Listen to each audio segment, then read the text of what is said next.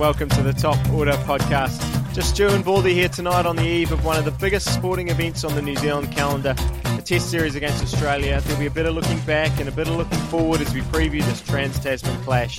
And Neil Wagner, the man, the myth, the legend, he's retired. I still can't believe it, Baldy, but I'm ready to charge in off the long run just like he would want us to. We'll have all that and more right after the swish.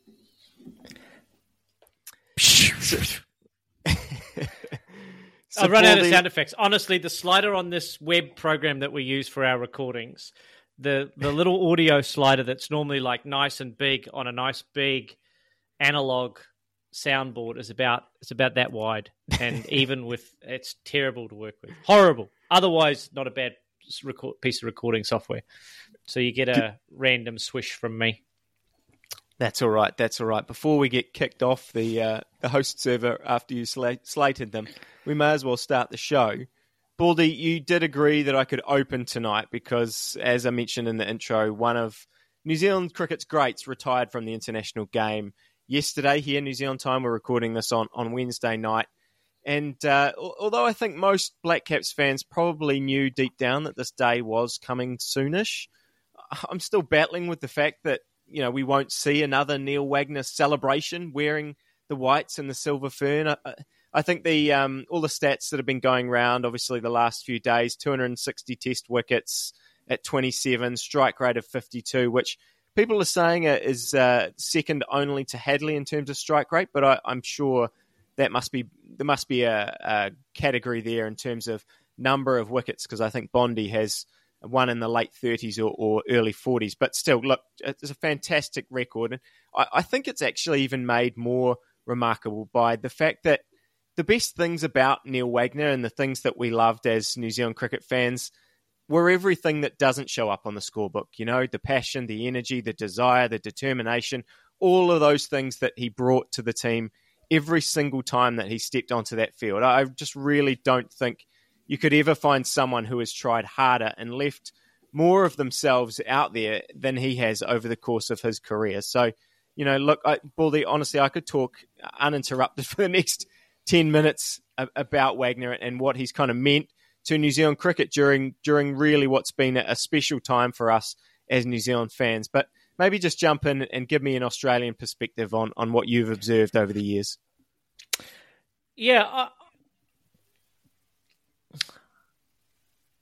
It's an interesting one, Stu, because my first and maybe my strongest memory of Neil Wagner was that New Zealand tour to Australia, where New Zealand were beaten comprehensively, and I'm sure we'll discuss that in the next half an hour when we talk about this upcoming Test series here in New Zealand. But Neil Wagner was really the guy that earned himself a lot of respect from Australian cricket fans, just from his attitude and his willingness to take it to the opposition, even when his team were being beaten as they were in those Australian conditions. So to me, that wasn't peak Neil Wagner, because we've seen so many good performances from him outside of Australia. But that was the first series that really came to mind for me when I reflected back on his career.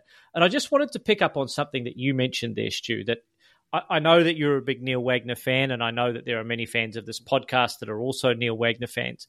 But do you think that in the general cricket fan public in New Zealand, Neil Wagner will go down as a New Zealand cricket great? I mean, he should, but do you think he will?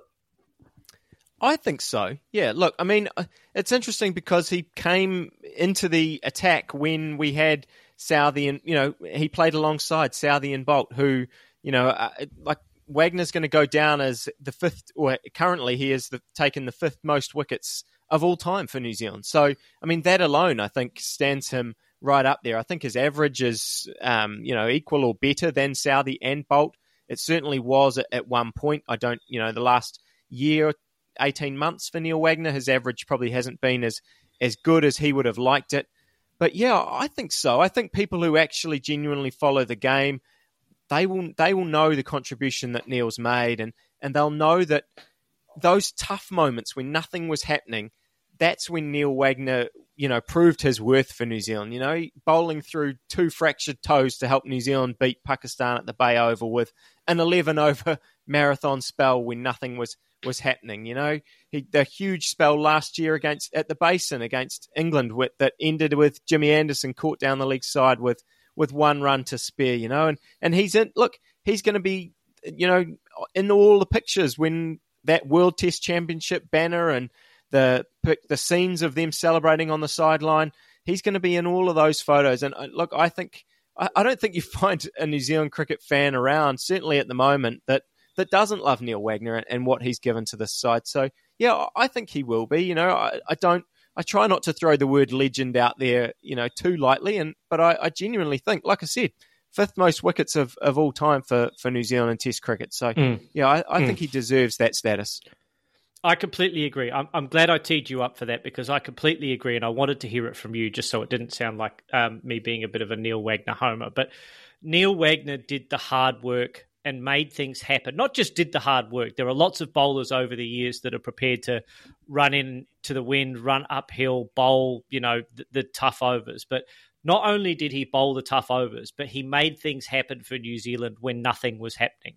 And in an attack where you had really good skill bowlers in Southee and Bolt that could make things happen when the conditions were conducive to swing or seam or whatever. Neil Wagner, who let's be fair, came into the side with all of that same skill set. Yeah. He was the guy that New Zealand turned to when the chips were down, and he converted everything for New Zealand in that scenario. So yeah, I raise a glass to Neil Wagner, a tremendous career for New Zealand. And, look, it's a career that we should look back on with tremendous fondness because he's the kind of guy that I think if you were a traditional, stereotypical New Zealander, number 8 wire, she'll be right, dyed in the wool kind of fella or lady, then Neil Wagner's a person that I think you identify with first and foremost in that New Zealand side. Oh, absolutely, yeah. Couldn't agree with that more. Echo all of those sentiments. Great spell from Neil Wagner, and honestly, look, thanks to him for all the memories, great memories that he's given to New Zealand cricket.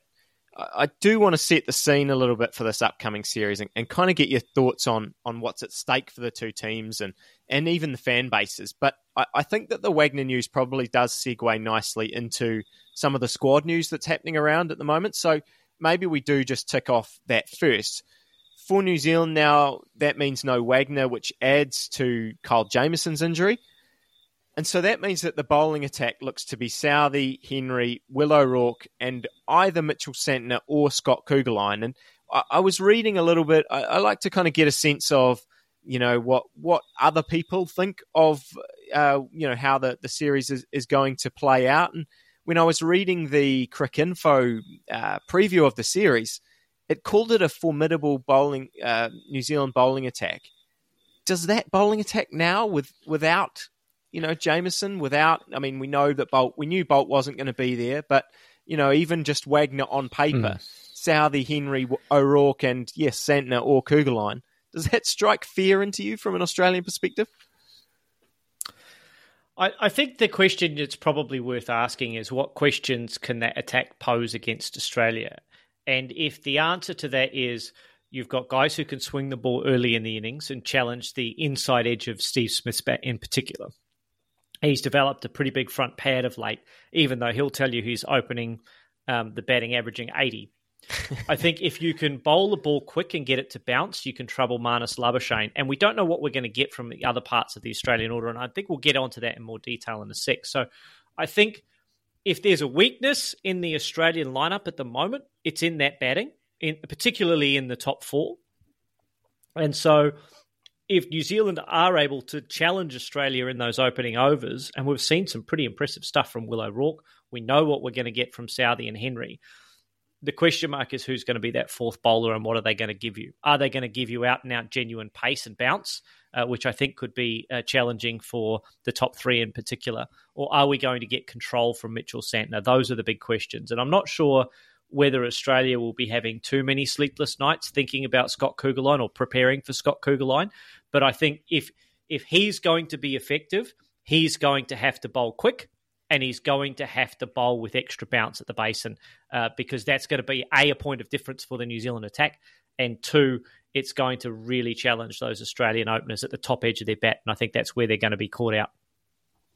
Yeah, I really think that they New Zealand's plan going into this game, I think, was certainly and probably still is at this point, was to play Mitchell Santner. And Gary Stead talked about in the press conference that he felt like they missed a trick a little bit in that second test against South Africa by not picking Santner. That in hindsight was probably an error. And I think that's the main plan. However, the pitch has been apparently under covers all day today. They haven't actually seen the wicket. They haven't been able to prepare. So they're going to go in and, it looked green 2 or 3 days ago when we did see it. I mean, New Zealand pitches, for anyone who is not in New Zealand pitches are very misleading. They often look very, very green. They look the same colour as the outfield. And then they actually play all right. They're hard underneath. Unless the overhead conditions are conducive to swing, then you often just see the first hour is challenging with the new ball, and then it does flatten out a bit. It's certainly not the conditions that we used to see, where visiting sides would come here and get bowled out for 200. So the idea of trying to play, thinking that it's going to be super bowler friendly is probably a bit of a myth now. But still, I think that does bring Kuggeleijn into consideration more than he might have. But yeah, look, we'll see tomorrow in terms of what they do. For the Australians, I feel like the 11 is just pretty straightforward, isn't it? Khawaja, Smith, Labuschagne, Green, Head, Marsh, Carey, Cummins, Stark, Lyon, Hazelwood. Is there any scenario where that's not the lineup, barring injury for both tests?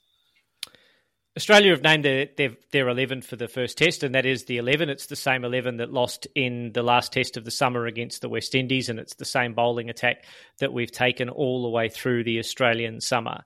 The batting lineup remains unchanged from the West Indies series, with Smith replacing David Warner at the top of the order and Cameron Green coming back in at number 4. So no changes for Australia. It remains to be seen what we're going to get out of that batting order. I'd like to dive more into that at some point during this pod, because I think there are still some big question marks around the top 4, Usman Khawaja notwithstanding. So that's going to be a key challenge for the series, a key matchup, if you like, is what are those 4 bowlers for New Zealand going to be able to do against the top 4 in particular for Australia, because I think that's our Achilles heel at the moment. And the only other squad news, I guess, is that unfortunately today Devon Conway was ruled out with his thumb injury. I sort of get the impression, I hate to think, but it feels like maybe he'll miss the second game as well. We'll see. We'll obviously talk a bit more before then, but obviously the fact that he hadn't been able to hold a bat before, since the injury properly, even though he was padded up and kind of looked like he was ready to go, at the end of that T20, but obviously wasn't really worth him going out at that point. But I think, they've already said Conway injury means a straight swap. Will Young comes in, who, played in the last test against South Africa, looked very good, I thought, batting, getting 60 odd and got, 30 odd, I think, in the first innings, and actually looked really good again until he kind of got caught up in the fact that he was starting to bat with the tail and hit out. But now he goes back up to opening against Cummins and Stark and Hazelwood and things. So things will obviously be a bit more challenging than that Australian attack. But I think before we dive into the key matchups and things, I do want to get your sense of kind of what this series means, because I said it in the intro. This potentially doesn't feel like a big deal around the world, or maybe even in Australia. But for New Zealand fans, this is huge. Like, this is, we just don't play Australia. They last came here in 2016, which was Brendan McCullum's final test. Scored the fastest test 100, but New Zealand still lost by 7 wickets after losing by an innings in Wellington. You referenced before that 2019, 2020 series where, we were doing the pod at that time, and me and Raj, we talked openly about thinking New Zealand had a shot against Australia at that time. And, the margins were 296, 247, 279. And, apart from Trent Bolt bowling Joe Burns in the first over of that first test, I don't think, New Zealand was really in any of those games, the whole way through. And, you have to go back to 2015 to even find the last time New Zealand drew a test against Australia. 2011, the last time we won in Hobart. Before that, it was 1993. So, like, home series against Australia are rare. Wins are even more rare. So, I guess for me, this is huge. What does it mean for you? Because is this actually any more meaningful than, the series that you just played against the West Indies? I know it's not as big as the Ashes, but where does it kind of rank in your scenario as a fan? Oh, for me, it's hugely important, and I'll give you three reasons. A, the wider Australian sporting landscape is hyper competitive between Australia and New Zealand, always has been, always will be. But Australian sporting teams don't enjoy, by and large, a tremendous amount of success against New Zealand, particularly when we turn our attention at this time of year to the winter codes, rugby in particular. It's been a long, long time since Australia has beaten New Zealand at rugby. We certainly haven't beaten them for a long, long time in this country. So for the Australian cricket team to come to New Zealand and perform well and win is hugely important for the Australian sporting psyche. And as we know, the Australian male ego, the Australian male psyche is heavily connected to sport and heavily connected to both those codes, cricket and rugby. So if Australia is not successful against New Zealand at rugby, and we haven't been in the Bledisloe Cup since about 2001, there is an increased import in beating New Zealand at cricket from a macro sporting perspective. Let's turn our attention to the Test Championship. Reason number two. New Zealand are at the top of the Test Championship table at the moment, I believe. Is that right? Australia are third, thereabouts, right? Yep. So there are big points on offer in this series and a chance for Australia to leapfrog New Zealand and take away points from a top three rival, or for New Zealand to extend their lead in the World Test Championship and take away points from a fellow World Test Championship finalist. So those are the World Test Championship permutations that are on offer here. It's a bit like the old 4-point fixture if you're referring to a league game or a union game mid-table when you're both battling for a playoff spot and you're playing each other 6v7 or 7v8. It's the old proverbial 4-point game. This is a 48-point series, if you like, or whatever the series are worth these days. Yeah. They're worth more when you're playing against a team that has final aspirations as New Zealand do. And if we're going to keep up with India, who've just gone ahead 3-1 against England, then one of these teams is going to take some big points away from that. D, at a micro level, there are still some questions being asked over this Australian batting lineup. We saw, and I don't know if you read much of the Murdoch press in Australia, there have been 6 or 7 articles detailing how statistically this has been the worst batting performance by an Australian batting unit in the last 45 years. There's about 7 or 8 articles on the Murdoch press on the xsports.com.au. Choose your words wisely. Baldy, it is a concern. It is a genuine concern. Let's have a look at the stats from the summer. Warner averaged 49. Marsh averaged 54. Warner's now retired. Smith averaged 44, but it wasn't a pleasant 44. They're the only Australian batters to have managed to average 40 in that summer in 5 tests against sides that Australia should have beaten and made lots of runs against at home. Labuschagne only made 226 at an average of 28. Head only made 200 runs at 25 across the summer. Those two guys had a lean summer, and there's some scrutiny on their performance, not their role on the side and whether or not they should be there, but on their performance. And, Alex Carey remains under pressure despite averaging 30 in the Australian summer, because there are expectations that he's a better player than that and should be in, that 35, 36 range from an average perspective. So at the micro level within the team, there are some concerns around that Australian batting. Not many people are talking about the bowling from an Australian point of view, but I think this is going to be an interesting examination for Australia's bowlers, because I think everyone expects Australia's bowlers to rock up in, friendly conditions and do really, really well. My question is, what happens if they don't? What are Pat Cummins' plans B, C, and D? And are they going to be effective? Pat Cummins has tremendous plans A, maybe plan A1, A2. But we saw in that West Indies series, and a little bit against Pakistan as well, particularly against the tail, and I know this has been a weakness we've talked about on this podcast, Australia goes short to the tail early and often and for extended periods of time. Are they going to do that here against New Zealand, and is it going to be effective? I think mileage may vary. I think there are one or two batters in that New Zealand tail that might be susceptible to a bit of short pitch stuff, but there are also batters that can hit you for 20 or 30 runs quite quickly against that mode of bowling and could potentially take a test match away from Australia if it's a low-scoring affair. So these are some questions I think Australian fans will be asking of their team. There are high expectations on Australia here in this series against New Zealand for the reasons that you've mentioned. Australia have a good record against New Zealand historically. Small sample size in this country over the last 8 years. Some of those attack bowlers haven't played a test in New Zealand. Yes, so this will be a first. This will be a first for them, right? So there are some advantages for New Zealand going into this series, definitely. Now, Australia have played well in the T20s. That form goes out the window as far as I'm concerned.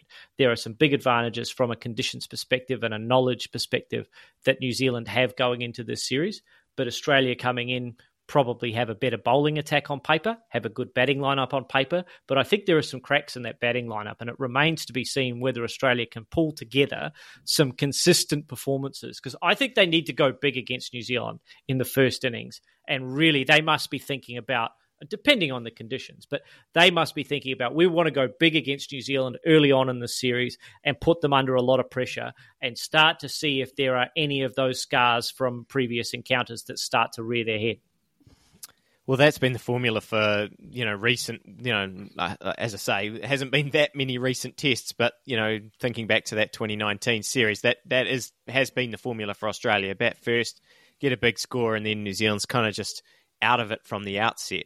You hit on a few of the key matchups that I want to dive into, but just quickly, like the Australian mindset, I'm fascinated because I feel like, I know we've talked about this a little bit already in previous episodes, but this Australia side, I feel like it's proved that it's a quality side. They've won the World Cup in ODIs. They've, not current holder of the T20 World Cup, but they won the previous one.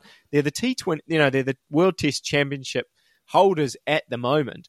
But still, I feel like not just the media in general and the fans in general still have a lot of questions about this side. Is this, maybe, is that a mindset shift in fandom of Cricket Australia? Why is this happening? I think Australia has received a lot of plaudits under Pat Cummins, and rightfully they should, because they have won big series, they have won trophies, they have played well. They have re-emerged from the nadiriest of the nadirs, and I won't mention the country, but 2018 listeners will know, viewers will know what I'm talking about. They've emerged from that. Expectations are growing about this Australian team, as they should, because they've got some quality guys in there. But if you have a look at the stats over the summer, and you have a look at some of those key indicators, like how many times did Australia bowl West Indies and Pakistan out, having got them 5 for not many, didn't happen a lot, right? How many times did Australia go on and really cash in when they got a bit of an advantage against sides they should dominate? Australia didn't do that. So the criticism comes from Australia. Yes, they are winning, but they are good enough to dominate sides. They are good enough, man for man across that lineup to put in really commanding performances. And we don't see that from Australia often enough. Okay, let's have a look at the microcosm of this T20 series. Australia got out of jail in that first T20, and they played pretty well in the second T20, and they won a rain-affected match. They're always a bit of a lottery anyway. But only in one out of those 3 games did Australia put together a commanding performance. And then if you break that down, Australia only really had 10 really good overs of batting out of 20. They lost 7 for not many in their batting. So, that's where people start to look at Australia and put the microscope on them, is you see the potential there. You see the ability to put command performances together. Excellent world-class sides do that on a regular basis. Australian sides of the 90s and early 2000s did that on a regular basis. The players in this team may be not as talented across the board as those sides of the 90s, but there's plenty of talent there. There is plenty of experience in there. There is enough experience in that side and enough talent to put together command performances, but they don't. They let sides back into games. They get into winning positions and don't take full advantage of those situations. That's the criticism that I've had of Australia. And I think that a lot of people have, because Australia can do that. They have the capability to do that. Fans want them to do that, but they're not. I think that's a really good answer in terms of clarifying for me. And just that you guys hold them to such a high standard.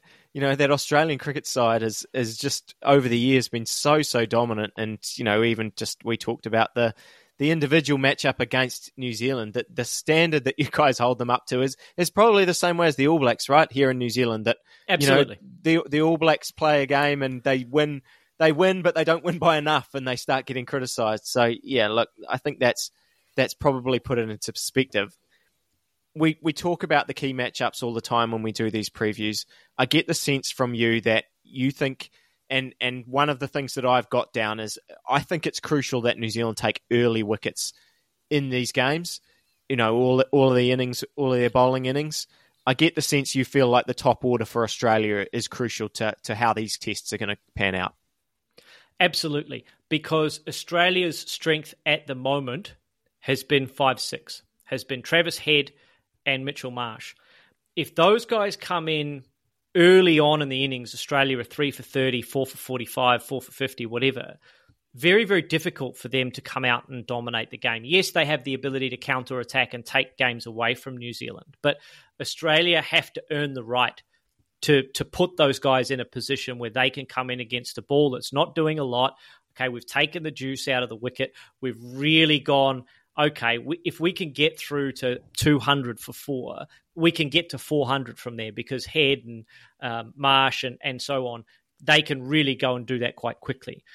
Australia must earn the right to do that. And I think the big concern is still, even though he's averaging 80, does Steve Smith have the technique to resist new ball bowling like Southee and Henry, who are going to get the best out of these conditions here in New Zealand? He's grown a bit of a big front pad over the last year or so, Steve Smith. We saw him in the T20s. He didn't really look like he was getting going. We know that test matches are a different scenario. I get it. I understand that test match is not T20, but just the way that he was hit on the pad a couple of times in those T20s just tells me that maybe not everything is quite right for Steve Smith. I hope I'm wrong, and I hope he comes out and scores a fluent 100, and gets the body in line and gets his head and his hands in the right place to consistently hit the ball where he wants to. But that's the concern for me. The concern for me around Marnus is he nicks off playing outside off stump when he doesn't need to. And that's where a guy who can bowl at 140, 145 plus can make life difficult for him. And then all of a sudden, Australia are 2 for 30 and in comes Cameron Green. And we don't really know what kind of test cricketer Cameron Green is in those situations yet. We have faith that he's going to be a tremendous cricketer for Australia in the long term. Everyone can see the talent. But what is he going to be able to do when he's faced with a fired-up Matt Henry, a fired-up Tim Southee, a fired-up Will O'Rourke, and Australia are 2 for 30 on day one at the Basin? That's going to be the real test for Cameron Green, and whether or not he has got the ability to convert all of his talent into match-winning big hundreds where he's knuckling down and he's seeing off those bowlers. We've seen Cameron Green play tremendous innings when he's on top. Let's see what he's able to do when he's under pressure and when he's required to make good decisions and not throw his wicket away. Those are the questions that I think still haven't been answered about that Australian top 4. And if we only get 25 runs an innings from Travis Head, all of a sudden we're in a bit of trouble. So there is an opportunity for New Zealand to take advantage of that batting lineup for Australia. New Zealand have their concerns as well, don't get me wrong, but there are some risks there from an Australian top order perspective. I think that your point about New Zealand or the Aussie batters feeling a bit less comfortable or looking a bit less comfortable when that pace gets up there is probably, that I think that is what the New Zealand selectors will probably be thinking if they are seriously considering Kugelheim, because, I think when you looked at that T20 series, I went to that T20 on Friday and you could see it as soon as Lockie was bowling and Ben Sears were bowling, it was just a different. Travis Head was smashing bolt all over the place, albeit some of those were, flying off the edge and going for 6 as they do at Eden Park. But as soon as the pace got that, 5Ks quicker, which, it doesn't seem that much quicker, but the difference, anyone who's played cricket knows that once you're getting up to those elite paces, that extra 5K from 135 to 140, 145 to 140 to 145, they escalate. It's almost like exponential in terms of how that feels to you as a batter. At least for me batting at 11, it was anyway. But I did feel like that extra pace, and I think that's probably the big hope that we have, that Will O'Rourke can kind of deliver that, because I've got exactly the same thing in my notes about. I said New Zealand needs to take wickets up the top because, when I look at Head and Marsh at 5 and 6, I just get nightmares thinking about what could happen if the two of them, are in at 300 for 4. And it just gets really ugly from New Zealand there in all of these nightmare scenarios. So, yeah, I think that initial matchup and the way that, the toss goes, the way that the sort of overhead conditions, because I think that swing is going to be crucial for New Zealand in terms of how Southee in particular is able to manage those early overs, and even Matt Henry and Southee together, if they can extract some swing and find the edge of Smith, find the edge of Labuschagne, who I agree seems very susceptible at the moment to an edge, to fishing out. If they get going, it's such a different scenario from 50 for 3 to 200 or 150 for 3. And I know that sounds a very obvious thing to say, but I completely agree. Yeah. I completely agree, because if Australia get through, I'm confident that Labuschagne and Smith in particular can go big. The danger for New Zealand is if Marnus gets through the first 30 or 40 balls, I don't know what his conversion rate's like, but in my head, the narrative for me is if Marnus gets in and he's got a guy like Khawaja batting with him, Marnus can go on and do big things. And he can really be the guy that can stall and thwart and be a thorn in the side of that New Zealand attack, particularly if the ball stops moving. And if he's getting a ball that's straight up and down on 135, his decision-making in those scenarios is almost impeccable. It's really good. It's when the ball moves and it's 140, 145 plus that he's really challenged. You get him in a scenario where the pace starts coming down a little bit and it's straight up and down, and he can bat for 2 days at both of those venues and bat Australia into commanding positions. So that's the danger for New Zealand. If he gets in and he faces 40 or 50 balls, look out, because he'll be there for a long, long time. Let's transition over to New Zealand's batting now. You look up and down that lineup, there's no Conway now going to be in the side. Do you think those Australian bowlers are now, such an experienced attack? Are they looking at that lineup in, maybe conditions that are at least a little bit more conducive to seam bowling than they might find in Australia? And are they just licking their lips at the prospect of facing this New Zealand attack? I think Stark will be licking his lips, thinking about, well, if there is going to be swing for Southee and Henry, then I'm going to get those same conditions. And we've seen when Stark is able to swing the ball, particularly in the first couple of overs, he's super dangerous. So I think the barometer, the bellwether measure for whether or not Stark is going to be super dangerous in this series is, can he get his radar right in the first over of the game? I think that he'll be looking to rip Will Young's pad off and rip his off stump out of the ground in the first over of the Test match if he can. And, guys like Hazelwood and Cummins, they're just going to put the ball in the shoebox all day, and they're going to challenge the decision-making of a guy like Tom Latham all day. It's no secret that Kane Williamson is the big wicket, but I think Australia will feel like in that opening partnership in particular, there's opportunities to take early wickets there. And if they can get Kane in early, they can get Rutchin in early in the first 6 or 7 overs, they can really do the same level of damage to New Zealand as I fear that New Zealand are going to be able to do to Australia. So that's really where Stark, Cummins, Hazelwood will be absolutely licking their lips. Lyon will be equally as excited to bowl in those conditions as well, because when he gets bounce and he gets a little bit of turn and there's stuff on offer for the quick bowlers, often he can benefit from that as well. And he can bowl a lot more attacking lines.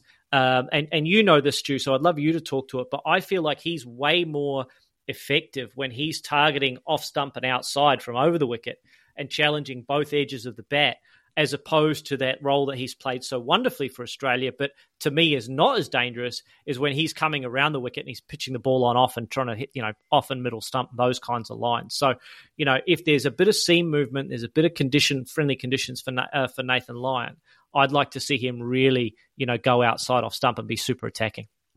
Yeah, it'll be interesting to see what he does because, we saw mentioned it in the last episode when we talked about New Zealand and series against South Africa. The way that Dane Peat bowled, and he, I think that Lyon will look at that and think, I've got a serious chance against this New Zealand side, because the way they played Dane Peat was pretty poor, to be honest. They were sort of, maybe it comes from, not really having seen a bowler before and not really having firm plans against him, but there was a lot of just kind of weak shots, just sort of chipping it to fielders, and a lot of, a bit of caught bat pad, genuinely just missing a few of them. Credit to Pete, he bowled really, really well, but I think that what he did well at times when New Zealand looked like they were going okay is he did come round the wicket and bowled sort of at middle and leg to the right-handers, and actually made them play every ball, but be defending it too short leg, too short catches in there. So I agree with you. I think Lyon is a more threatening bowler when he's trying to go through the gate. I hope from a New Zealand point of view that we get through those seamers, and it actually comes, there comes points in this test where Nathan Lyon is actually going to have to bowl as a wicket taker. I think, I'm trying to think back to those 2019 games. I think he actually did reasonably well, but generally because he was kind of picking up, he was coming in when damage was already done, and he's a quality bowler. You just look at his record and you see that, and see the way that he is able to bowl well in all sorts of different conditions. He's not, that stands to the fact that he's an automatic selection pretty much for Australia, even at home, even, wherever he goes around the world, they try to find a spot for Nathan Lyon. And I think your point about Williamson, look, it's not an original thought to say that Kane Williamson's going to be important to New Zealand's chances in this series, but I do think it's, it really is hard to see a scenario where New Zealand does well without his runs. Last couple of episodes, people can listen to me rattling off Kane Williamson's stats, but I think, outside of all of those stats and the contribution, I think that the way he fits with the rest of our lineup, the way we've sort of built our lineup now with Ravindra and Mitchell and Phillips and Blundell in that 4, 5, 6, 7 spots, the way he bats with all of those players and the freedom that he's going to be able to give them if he's standing at the other end, particularly the younger guys like Ravindra and Phillips, I think that when they're in we saw it with Rachin when Rachin got the double 100 against South Africa. Rachin couldn't stop talking about how great it was to bat with Kane and how he kept saying to Kane, no, you're the best, Kane, and all of these kind of things, because I do think that plays a significant, a significant contribution. Rachin's done it as well when he's been batting with Conway in the limited overs format. It feels like he gets a lot from having someone around who's able to kind of talk him through and really sort of not coach him, because, that would maybe be doing him a disservice, but being there with him and I guess being the safety net that he can rely on when he's trying to work his way through the innings, because this is going to be a pretty serious test for him. Test cricket, batting 4 against Stark, Cummins, Hazelwood, Lyon, one of the best attacks in the world, one of the best attacks for the last 10 years. So yeah, I think it's pretty key that Williamson has a good series and that kind of flows on through the rest of our lineup. Isn't it super exciting to see the 2 number 4s from each country go against each other in this series, because both of them offer a little bit with the ball. Both of them mega talented individuals with huge, huge futures for both of their countries, but will be facing stern tests against good bowling attacks, and will be facing situations where they're going to have to play innings of substance and of heavy contribution. I think you're absolutely right with Rachin. He benefits greatly from having a senior partner at the other end, whether it's Conway or Kane. I think that actually makes Daryl Mitchell a super important matchup for New Zealand, particularly the way that he and Phillips could potentially go after a Nathan Lyon and not let him settle into his length. If New Zealand are going to dominate Australia, I think Mitchell and Phillips in particular have to dominate Nathan Lyon. It might be a little bit harder with Rachin, the ball travelling away from the left-hander. Lyon bowls pretty well to lefties, but I think those 2 guys in particular, Mitchell's ability to hit down the ground, Phillips's ability to hit anywhere in that arc, could take Nathan Lyon off of his length. And if New Zealand are going to get on top of Australia at any point in this series, I think it's when Stark is straight or when he's wayward, New Zealand need to absolutely cash in. Latham, whoever it is, Kane absolutely must cash in. Will Young must cash in when Stark gets on his legs or gets wide.